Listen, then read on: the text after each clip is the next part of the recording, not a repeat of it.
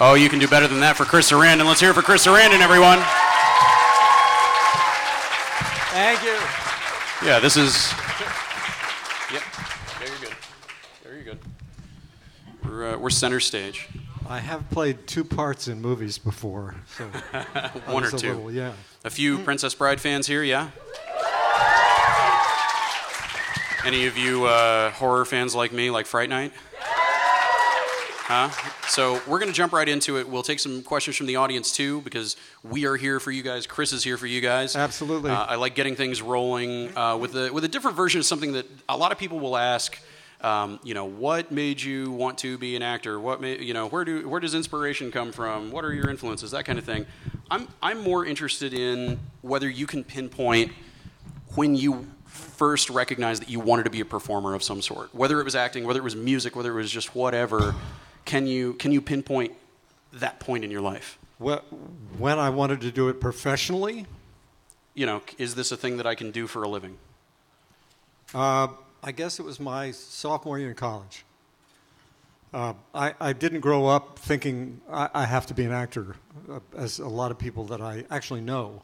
My wife is that way. She knew from the moment she was born, I think. And it's obvious for the reason why. I was in a kind of, not a spiral. I was doing a lot of stuff in college, just kind of treading water. I was working a lot in politics. I was coordinating weekends. I was doing this. I was doing that. I was being popular. And then I took an acting class. And the professor in the acting class said, you're pretty good at this. Do you want to be in one of the workshop productions we're doing? It's just a little, thing. It'll take you a couple hours a week. And you get to wear a toga. So, of course, that was the clincher. And it was a production of Julius Caesar, and I can't remember, Flavius or Flavius. Yeah, you were one of the senators. Right. Somebody exactly. with a knife. Sorry, I'm just getting over a cold. And I did that, and then he said, do you want to do another show? We're doing a production of a play called Tartuffe. Tartuffe, a great Molière piece. Yeah, and I said, oh, gee, I don't have time. I'm doing a leadership conference. I'm doing this and that and the other. And he said, well, no, but I want you to play Tartuffe. And I said, oh, I don't know. I've got so much to do. And he said, well, who's playing Elmire is the current Miss West Virginia. And I said, oh, okay. And I did it. Oh, and I also got to wear a fake nose and a mole, which every actor, when you're a sophomore in college, that's the sort of end-all and be-all because you get to be somebody else. And that was it. That was it. I dropped everything, literally. I was in a fraternity, and I was living in the fraternity house. I moved out of the fraternity house. I was being touted for student body president. Like the next year, I told them to go. I won't tell them what I told them. But anyway. And I moved in with a friend of mine had a grandmother who had an extra room in her apartment, and I moved in with her, and we cooked together. It was really great, actually. She was a wonderful, wonderful older woman, old lady, actually. What I am now. Not an old lady, I'm an old man. And I dedicated myself completely. I was in every production I could be in. I was in the music. I was the Music Man in The Music Man. I was really cool. It was one of the best times of my life. Trouble with a capital T and that rhymes with P. P and that stands for pool. Stands for pool. That's right.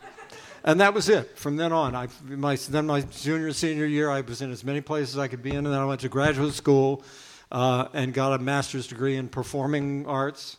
And then I went on tour with a company that the school sponsored, and I worked in their summer theater. And then I got a job right away out of college, working in a theater in New Haven, Connecticut, called the Long Wharf Theater. And then I got an agent immediately and moved to New York, and then I got a soap opera. I was in The Guiding Light for a while. Anybody Guiding Light fans? Yeah. Oh, it's a story. It was my first job. This was in and and I was making something like $275 a week, which then paid my rent. And I had an apartment on the Upper West Side of New York now, which is, you can't get an apartment for less than $2,000 or $3,000 a month for a studio apartment. Yeah, if you owned one of those, you could sell it and retire right. 3 times over. Right, and that apartment cost $275 a month, so my rent was, essentially what I was working for, and I was the guy who the lead actor would always come into I was a doctor. My name was, I remember my name. Dr. Tom Halverson. And Dr. Halverson was the guy who always was scrubbing when all the lead actors walked in, right? And I'd go, "Good morning, doctor." And they'd go, "Good morning, Dr. Halverson." That was it. For like 6 months, that's all I did, was say, "Good morning, doctor," and scrub my hands. And then I got a Broadway show, the original production of The Rothschilds, which was my first Broadway show. And went on tour with that. We played out of town for a while. Then we came into Broadway, and I was in the Broadway show for like 9 months. Then I got another Broadway show, another musical.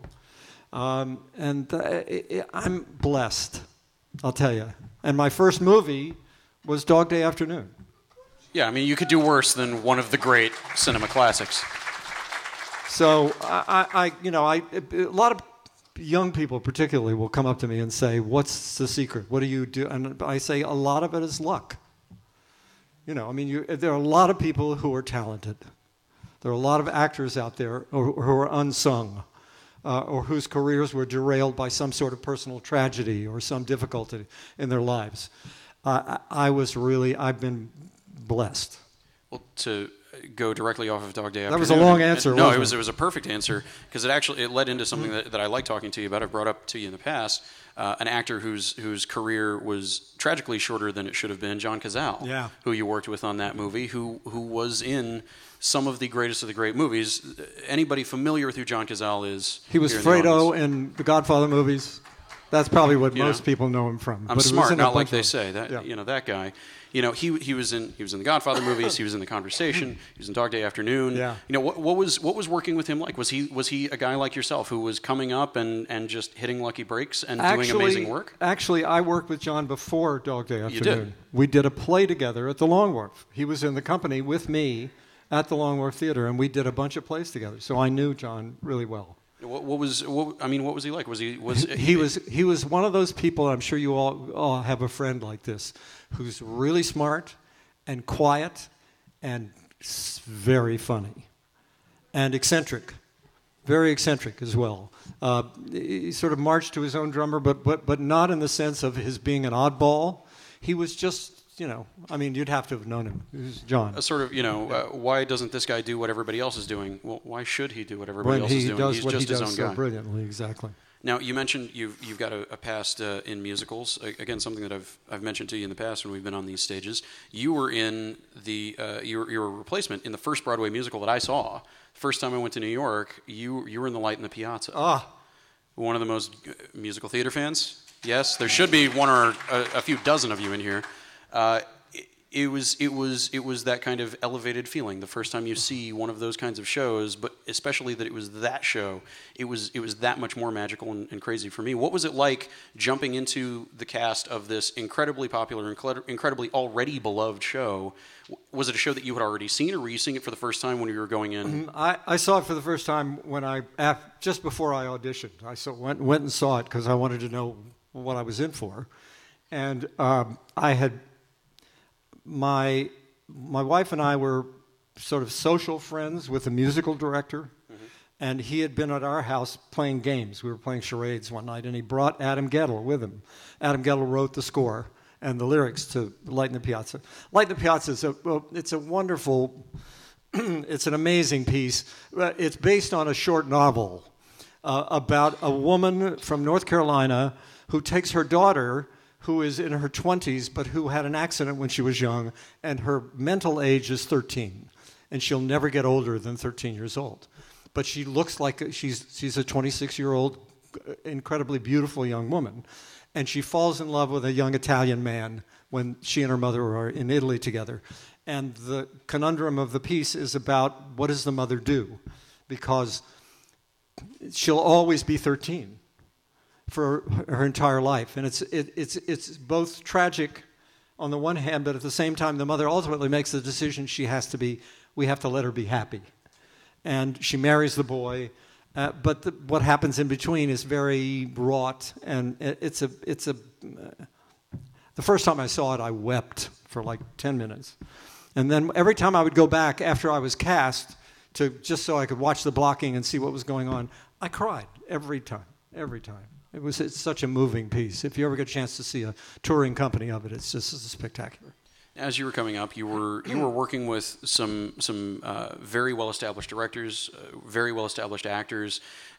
Were you ever intimidated by the fact that you were in Dog Day Afternoon with Pacino and he was already a big deal at that point, or was it just another show, another traveling carnival to go to? Well, you always have a sense when you're working on something and you're working with really good people.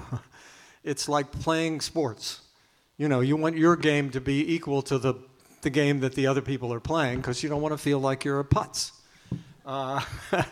And that was my first movie, but I knew both Sidney Lumet because my ex-wife had done a movie with him, and I knew Al Pacino because he was, at the time, had been going out with a woman that I was in a Broadway show with. So I knew them both kind of, hi, how you doing? We'd sit, talk, but so when I walked in the room, I wasn't like, oh my God, it's Sidney Lumet and Al Pacino. It's Sydney. We had dinner 3 weeks ago. Yeah, sort of. And at the same time, if you're involved in a character and you're developing a character for an audition, say, that's what you're thinking about. You're not thinking about who you're auditioning for. You're thinking about what's my objective? What am I doing here? What's the scene about? Who are these people in this scene? And so it helps. Although I had somebody give me advice a long time ago, if you're nervous when you go into the room, just imagine the people that you're auditioning for are sitting on a toilet. Not in their underwear, on a toilet. No, on a toilet. It sort of reduces us all to the same level in a way. Yeah. Because everybody, anyway. Now, there are a number of people who do these conventions who, are really well known for a particular cult favorite, fan favorite. You've got a laundry list of these things. I'd love to start off with Fright Night by asking if you were a fan of genre cinema of that type when you were younger, or if this was a departure. I mean, you were doing Tartuffe and you were doing some classical theater kind of stuff. I was.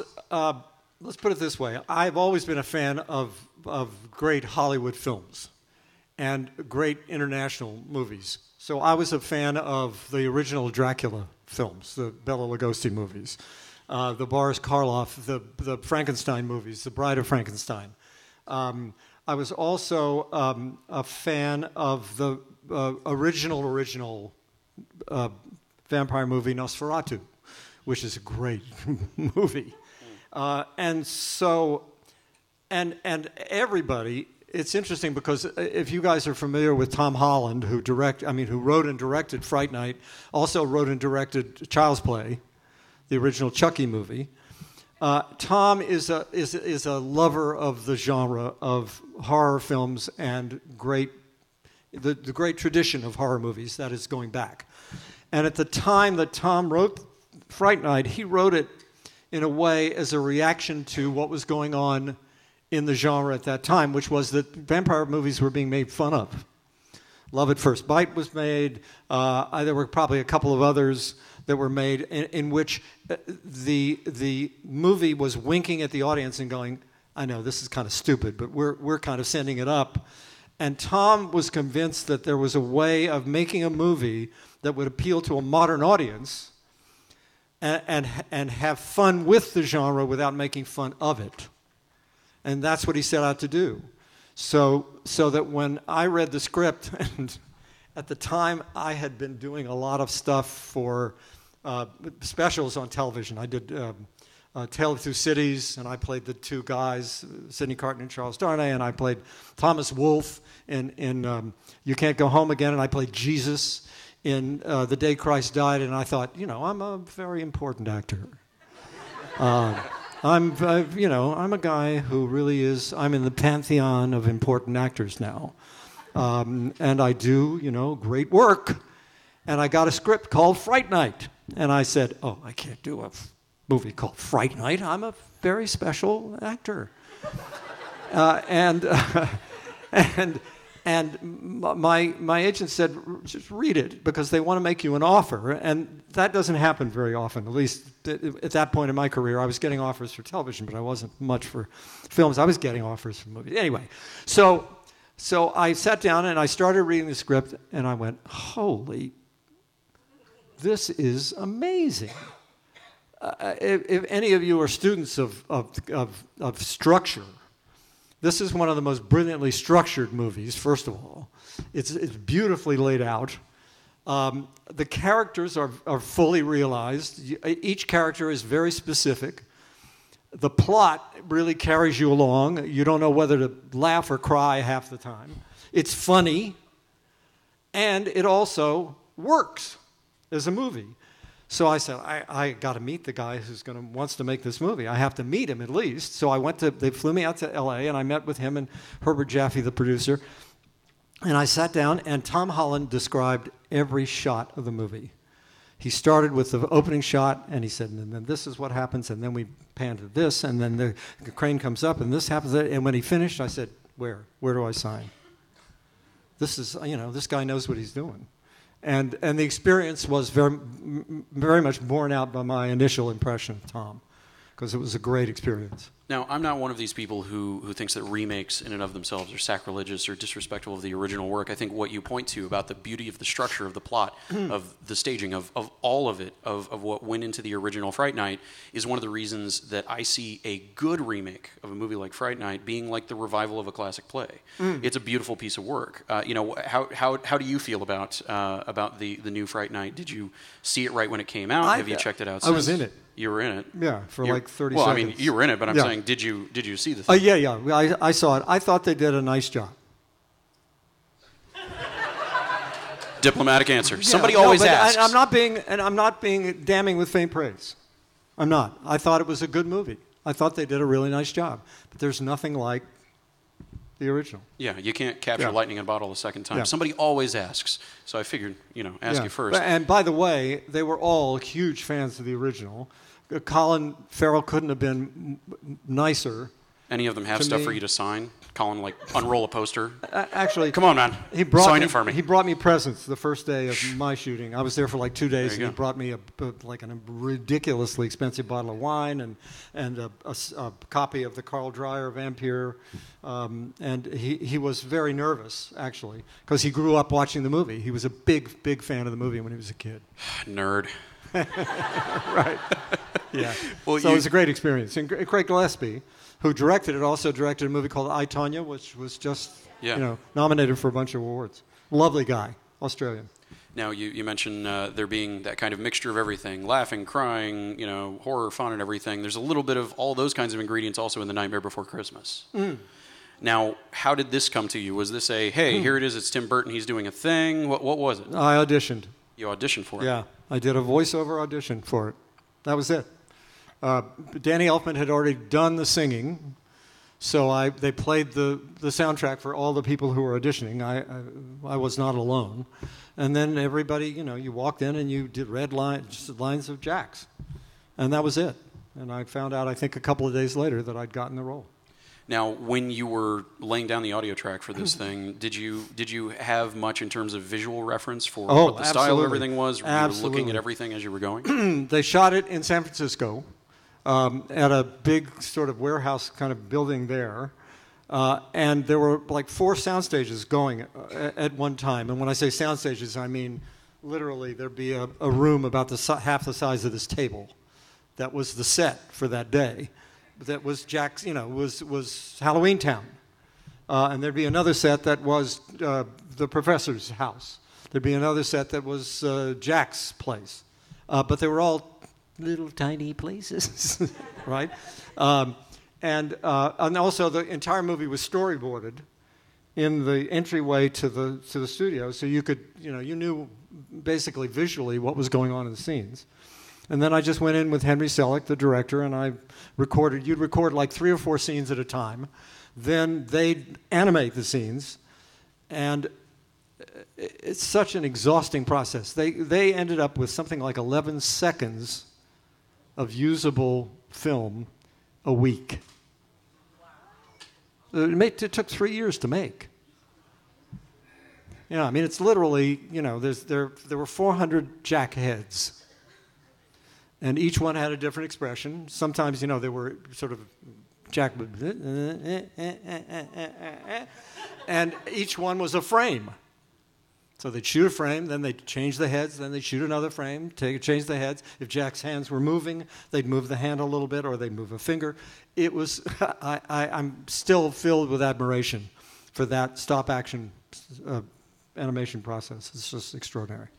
Being on every director's set is different. It's kind of like going to a different camp. You're there for a few weeks, you're there for a limited amount of time, and people have different ways of running things. Same with theater directors.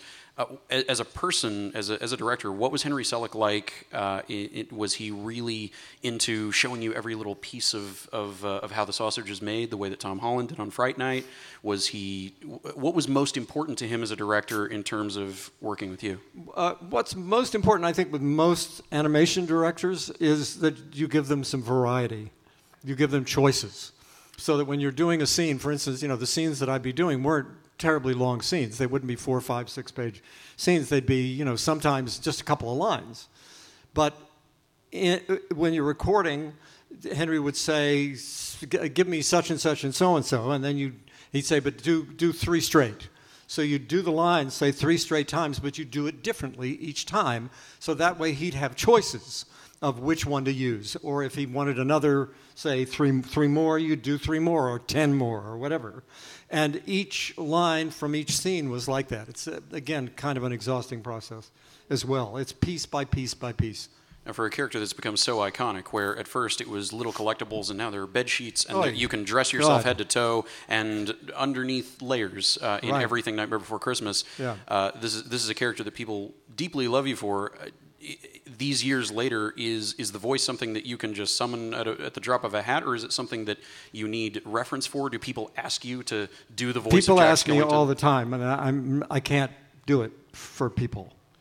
Disney does not allow me to do it for people. You're saying this is your work, and it takes effort. That's right. Well, it's not just that, but it's also that it's a copyrighted thing. Yeah. That is, I do ringtones, I do the video games. Alarm clocks, probably. That's probably my voice on the alarm clock. Whatever you hear, Jack, that's me. And so it's a proprietary thing, and so I can't just. I hear they have 1 or 2 lawyers, right? Up. Yeah. Disney. Right. Yeah. Yeah. A few. So that's that. Yeah. Now, I'd be remiss if I didn't take us to The Princess Bride before I turned it over to our lovely audience.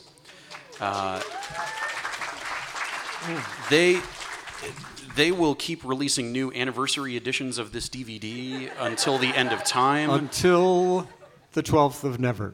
Yeah. Right. When you guys were on the set making this movie, again, this is something that I could ask you about any of these movies that you've been in that people love so dearly. Was there the feeling that this was a lightning in the bottle kind of thing, that was very unique, that had the potential of exploding into the kind of obsessed fandom that it's blown up into? When you're making a movie, you don't ever, unless it's like if you were making the second Godfather movie, I think you probably had a feeling, oh, well, this one's probably going to be... I think we're in good shape. Yeah, exactly. This Don Corleone guy's going somewhere. Right. But with a movie like this that was so totally different from anything that's really ever been done, when you think about it, something that's an amalgam of so many different genres, and that it's played so... It's played in a way tongue-in-cheek, but it's actually similar to what I said about Fright Night in that you have fun with the genres, but you don't make fun of them. And there's a tone that's very specific that runs through the whole movie, and a lot of that has to do with the cast. because Rob knew the tone that he wanted. He knew the kind of movie he wanted to make, and he knew what would make it work and what wouldn't make it work. And so we were all on the same page in the sense that we were working in the same way together. We were having a great time, and we were laughing a lot. Especially, Mandy Patinkin says that they practiced the sword fight, and Carrie Elwes. I don't know if Carrie's doing a Q&A, but yeah, I think his is on Sunday at 4:00 in room 106. I was going over the schedule before we came down here. That's the. But I don't have that good of a memory. Any of you who've read Carrie's book, you know how much they worked on that duel. They practiced and they practiced. And every time we were shooting, whenever they weren't on the set, he and Mandy were off sword fighting, right? With the legendary swordmaster of swordmasters, Bob Anderson, the king. And the only time, and Mandy said, I was never injured in any of the sword fighting or practicing. The only time I injured myself was laughing during the Miracle Max scene. He threw a rib out or something. I don't know what he did. And every scene wasn't necessarily like that, because Billy Crystal improvised a lot of that. But the rest of the script was the script. It was not changed at all. It was basically that's what we did. We did that script, and we had a great time. It was a wonderful shoot. Well, because I'm one of the, I think, many people in this room who own 7 anniversary editions of this thing on DVD. Right. I've seen many interviews with you. I've seen you answer many of the same questions a lot of times. Something that I think is unique to conventions is when you're on the set, there are people that you're shooting with. There are people that you're around frequently that you become friends with. People will ask you, "Oh, what are some of your favorite stories? Who'd you become friends with?" Is there anybody in the cast that doing conventions, Wally Shawn, Carrie, that you've become closer with, that you've become better friends with doing conventions than you had an opportunity to on the set? I would say, Carrie and Wally, definitely, because we've done a lot of these together, and we've just had a chance to spend more time than and also, we shot the movie a long time ago. People change. I'm not saying necessarily, I haven't changed necessarily for the better, but that Carrie Elwes, he was a terror back then. Terror, yes. But Carrie and I have definitely become closer, and so have Wally and I. And actually, when the Fright Night people get together, we immediately sort of fall into the same old routine. We give each other a hard time. We go out to dinner together. We have a great time. Do you guys have questions for us? Oh, beautiful. I love being lazy and giving you my job. Let's go with this guy right here.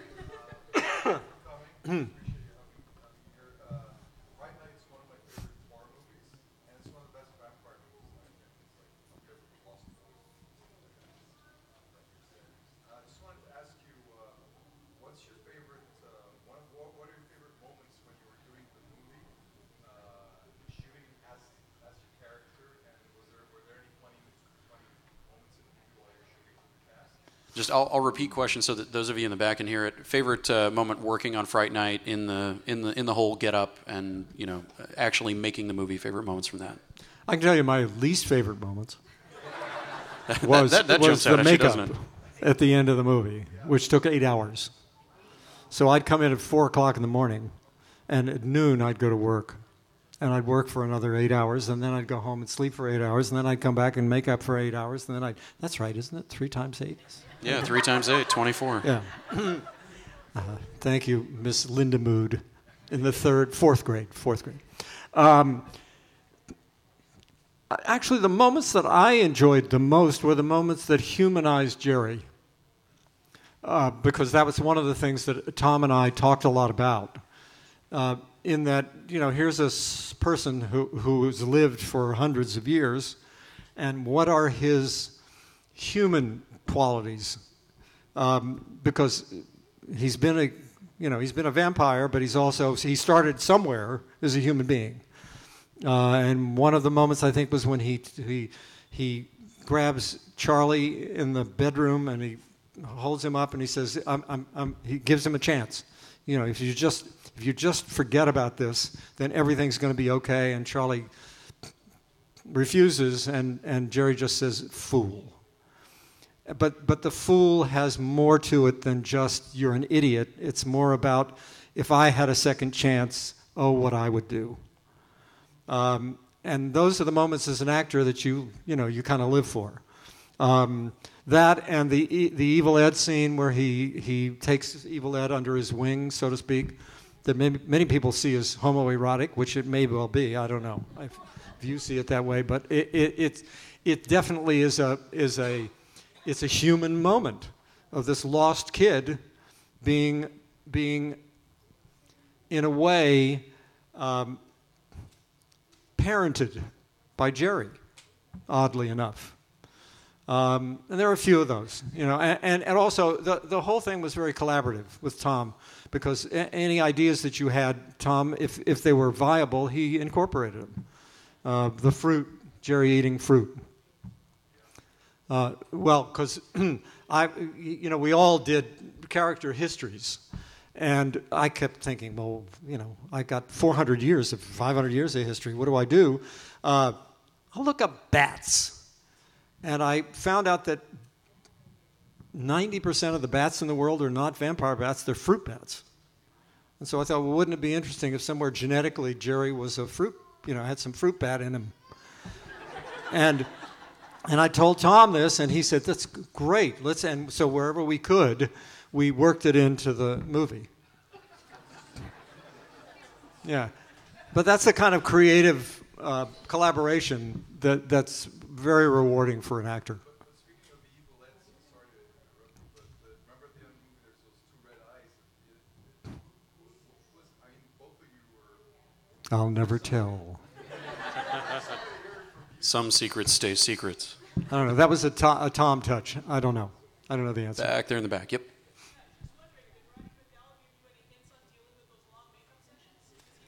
Oh, right. No, actually, we didn't have that conversation, but there were certainly lots of others. Roddy was an amazing man and somebody whose friendship I treasured throughout my life and his, which was sadly cut short. Well, by reputation, he seems to have very much been the guy who calls people on their birthday, sends them a card. Oh, he was amazing. Wherever he was in the world, if he was traveling and if he was in Prague, you got a postcard from Prague on your birthday. And that's the way he was with all of his friends, too. He was an amazing guy. Next up, right there. What was it like walking into the set of DS9? Of what? Star Trek Deep Space Nine. Oh, Deep Space Nine? Not having up to that point been a big Star Trek fan, it was not like intimidating or anything. Plus, there were some actors on the show that I'd worked with and knew. I knew Rene Auberjonois. I knew Armin Shimmerman and I were in a play together. So it was kind of not old home week, but, and fun. A lot of fun, because any kind of fantasy where you can sort of put yourself in a totally different kind of century, world, environment, they're fun. They're a lot of fun to do. Did you run into these guys that you knew from before they got into the makeup on the set, or did you run into them in the makeup and not know who you were talking to for the set for a few seconds? Both. Yeah. Yeah. I'd see them Oh, before, Armin, that's you under the right. nose and giant ears. Pretty hard to mistake Armin. Yeah. Right here, Lord and Savior. It's him. Yes. I was wondering if you enjoyed playing Jesus. Having Jesus ask you if you enjoy playing Jesus. Ladies and gentlemen. What a way to put somebody on the spot. It was. Good Lord. That was actually a tough shoot. We shot it in Tunisia at a time when the government was very repressive, and also the women in the company, not the women in the cast, but the women who were working in the crew were constantly harassed as being infidels and horrible because their dresses were too short and yeah. Marvelous experience for me. Yeah. No, I'm not saying the movie was a bad experience. I'm saying it was tough. It was hard to watch that happening while you're shooting something and have members of the cast or crew be made very uncomfortable by, at the time, people who were probably fundamentalists. And, by the way, who are not really a true example of Islam.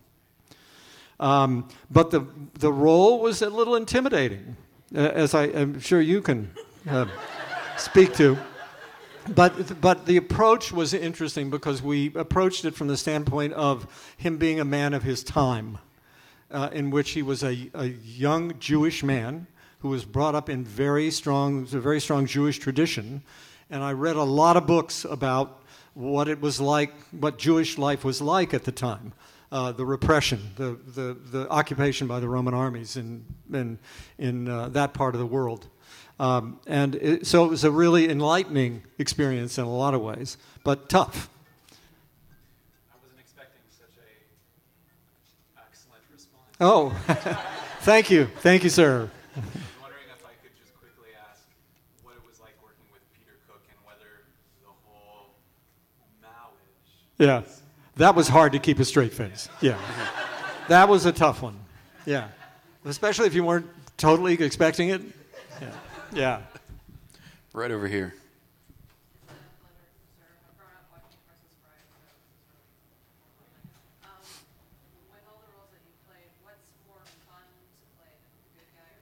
Bad Oh, guy, the good bad guy. That was guy. an easy answer for you, man. Always more fun because they're usually more, they're more juicy, the villainous parts. The good guys' parts are usually dull. John, I've played a few good guys, and they're not very interesting. It's usually because they're not terribly well written. Every once in a while, they are well written, but not often.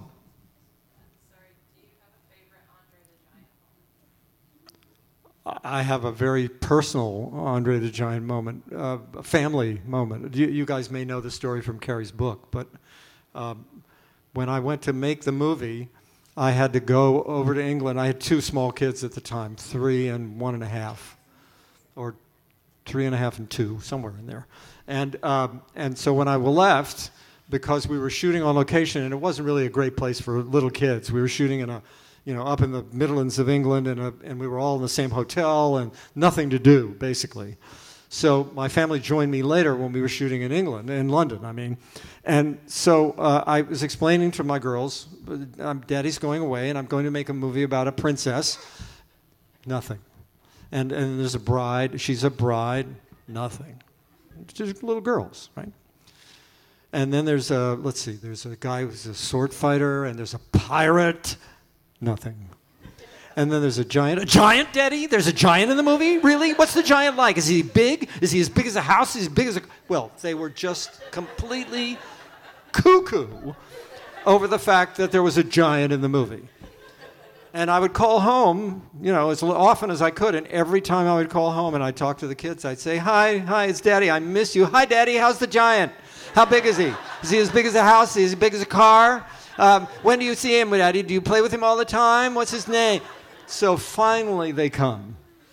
And they get off the plane, and I'm greeting them at Heathrow Airport, and I'm in my arms. I'm saying, hi, honey, hi, Daddy, where's the giant? So I asked, finally, I go to Andre, and I say, Andre, my kids are besotted with you. The idea of a giant, can they come and meet you? Of course, boss. Of course, boss. Carrie does a much better imitation, by the way, for those of you who will talk to him later. And so one day he was working and we weren't. I wasn't. So we brought the kids to the set, the scene where he's reviving Inigo. And it was in the woods, and he had a big trailer. And Andre's trailer was like the size of this table, but maybe 3 times as wide, because he couldn't get into the regular makeup trailer. He was 7 feet 6 inches tall, and he weighed like 500 pounds. He was huge. His hands were, like that, one hand. And I'm carrying one of the kids, and my former wife's carrying another, and we're walking up the steps, and we walk up the steps, and we turn the corner, and Andre's down at the other end, sitting at his makeup table. And I said, hi, Andre. And he got up.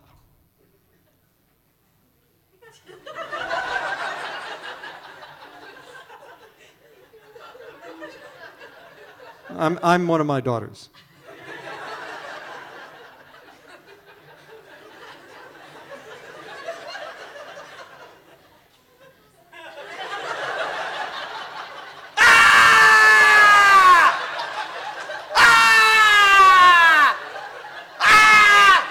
And the two of them start screaming. So now they're both screaming at the same time, and they won't stop. So we take them away. So, and I was so embarrassed. So we take them back to the car, and I go back to the trailer, and I said, Andre, I am so sorry. I'm so embarrassed that they reacted that way. And he said, it's okay, boss. Either they run to me or they run from me. And that was Andre's life. When you think about it, that was the life that he led, where people were either literally attracted to him like moths to a flame, or were just terrified or made fun of him. You know, the reactions were polar opposites. And that was his entire life.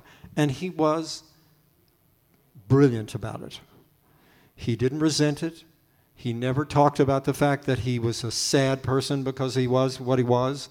He was actually, he was in pain a lot because of, first of all those years of wrestling. And also the load on his musculoskeletal system from his size. And he was the gentlest, sweetest guy. Didn't cross him. Talked to some of the wrestlers who worked with him, and if they did the wrong thing, Andre was, well, watch out. Not, physically, but just, don't mess with him.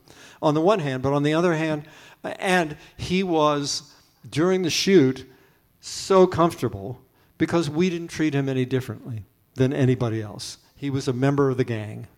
We sat around, we talked, we drank. Andre drank. And never got drunk. Could drink prodigious amounts of alcohol, but never really got drunk. He'd pass out every once in a while, but lovely, lovely human being. Yeah.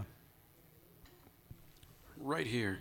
Was there any particular scene in any of the movies that you had a hard time filming that you couldn't stop laughing or That happens. That happens a lot in the movies.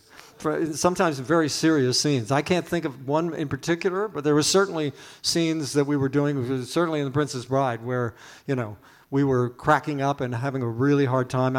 Carrie tells a very funny story in the book about the scene where they're trying to do where Inigo and Carrie's almost dead, but he's giving them directions, and his head keeps flopping back and forth. And I'll let Carrie tell the story because it's very funny. Any of your castmates in those movies particularly bad at cutting you up, making you lose it? No, not really. No, I have steely control. Try it. Try to make me laugh. Don't tempt a vampire. Back there. Which movie? Oh. I try not to remember any of the scenes from that movie. And I do a pretty good job. That was the one film that I made in my entire career, and I've worked with some wonderful directors, I've worked with some terrible directors, where I regretted doing it. Honestly. I mean, I don't mean to color it in any other way except that the director was a horrible human being. And I almost quit acting after that movie. I literally left the country, went to Africa, and just drove around for 3 weeks. So, I'm sorry. if it spoils your beautiful vision of the Sentinel, but I have a hard time talking about that one. Anything else? Fair game. Let me see. How many more questions do we have? We got one there. Okay. All right. We've got about 5 minutes. I think we can get through all 4 of you. Sound good?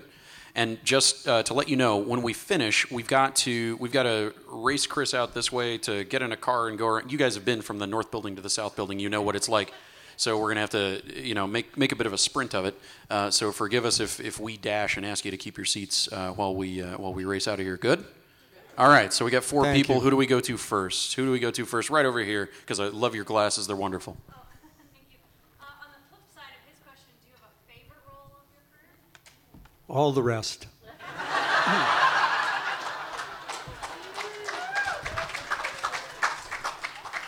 Thank you for that question. Yeah. What was it like working with Robin Wright and being introduced to The Princess Bride? I'm trying to think of a superlative, really, because she was so young, and at the same time so obviously talented, so spectacularly beautiful, and also Robin has a mystery that is just indefinable to her. I think she still has it. When you watch her on screen, there's something there that you want to know more about, but you can't quite grasp it. Do you know what I mean? I think probably all the guys in the movie, and I was happily married at the time, probably all had a little crush on Robin, in a way. Not requited in any shape or form, but, a crush. And then we had two up here, right there. Hello. Since your character, Mike Norris, in Child's Play, you basically created Chucky. And through the movie, you never truly believed that was happening, and that at the end, you kind of had to deal with it. And but as that character, say you're still that character, and see the newspaper that Chucky's still going. Hi. We all know he still did quite a bit. Boy, is he. And after that event, would you think your character would try to do something about it? Like, oh, still kicking up, so I'm going to go after him. Still like, no, that never happened. He's retired. It's 30, how many years later? Mike Norris is living on his pension in Palm Beach, Florida somewhere. No. No, he'd probably stay as far away from Chucky as he could. You kidding? You have that knife through the seat? You kidding? Do you guys remember that scene? Where he goes for Mike's privates? Thank you for the question, though. And we had one last one right here. I'm a big fan of Psych, and Ah. it was just really nice watching the show and you see people from The Princess Bride in it, but I was just wondering the episode you were in, how was it? Those guys, first of all, both Dule and The reputation of the Psych set is that it's just It's all kinds of so fun, much and fun. people very Yeah, laid back. yeah. They were just terrific. Couldn't have been nicer, fun to be with. We had it was really a fun shoot. When you're a guest star on an episodic show, basically you go in and James Roday, yeah. And you go in and you are a stranger in a strange land. You're not. These people have been working together, some of them sometimes for years. They know each other really well. They know the directors really well. The crew knows everybody. And either you remain an outsider, or the people in the show make you welcome. And they're the kind of people who made the guest stars welcome. So it was really fun. Yeah. Now, I have one last one for you to wrap things up. Oh, God, Moises. Oh, it's easy. I promise it's easy. So we've talked about these various fan favorite movies that you've been a part of. Any of them that have really taken off with this kind of cult status that has especially surprised you, possibly pleasantly surprised you, that you're glad that people got onto, that you're glad found an audience, or just in general that surprised you in terms of the huge amount of fandom that has concentrated around it? I think probably the two that are most heartening in a way. I mean, Fright Night is in the sense that to me, it revitalized the genre in a way. And for that reason, plus it was a great shoot, and I had a wonderful time, and it was good for me in a lot of ways. But The Princess Bride, because I have so many people who come to me and say, I watch it with my family all the time. If I'm feeling low, I watch.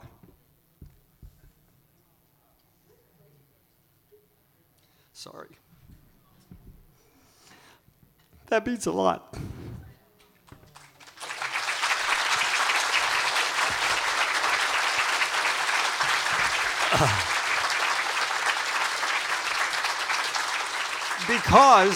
Because we're so removed as actors from you guys, and so that when we get a chance to interact with you, it means a great deal, and it means a great deal particularly if it has meant something in your life. And also Nightmare, I get a lot of young people who come up and talk about what a difference it's made in their lives. I'm sorry. No, don't be sorry. This is. Thank you. All of these people are in here in this room because you have given them exactly what they're giving you. Now, his friend Wallace Shawn has a Q&A tomorrow at 12:15. Carrie's Q&A is on Sunday. Thank you so much for keeping your seats for us so that we can get Chris out of here. You're here the rest of the weekend, right? Go see him at his table if you haven't. If it's the first time, if it's the fifth time, thank you, everybody. Come see me.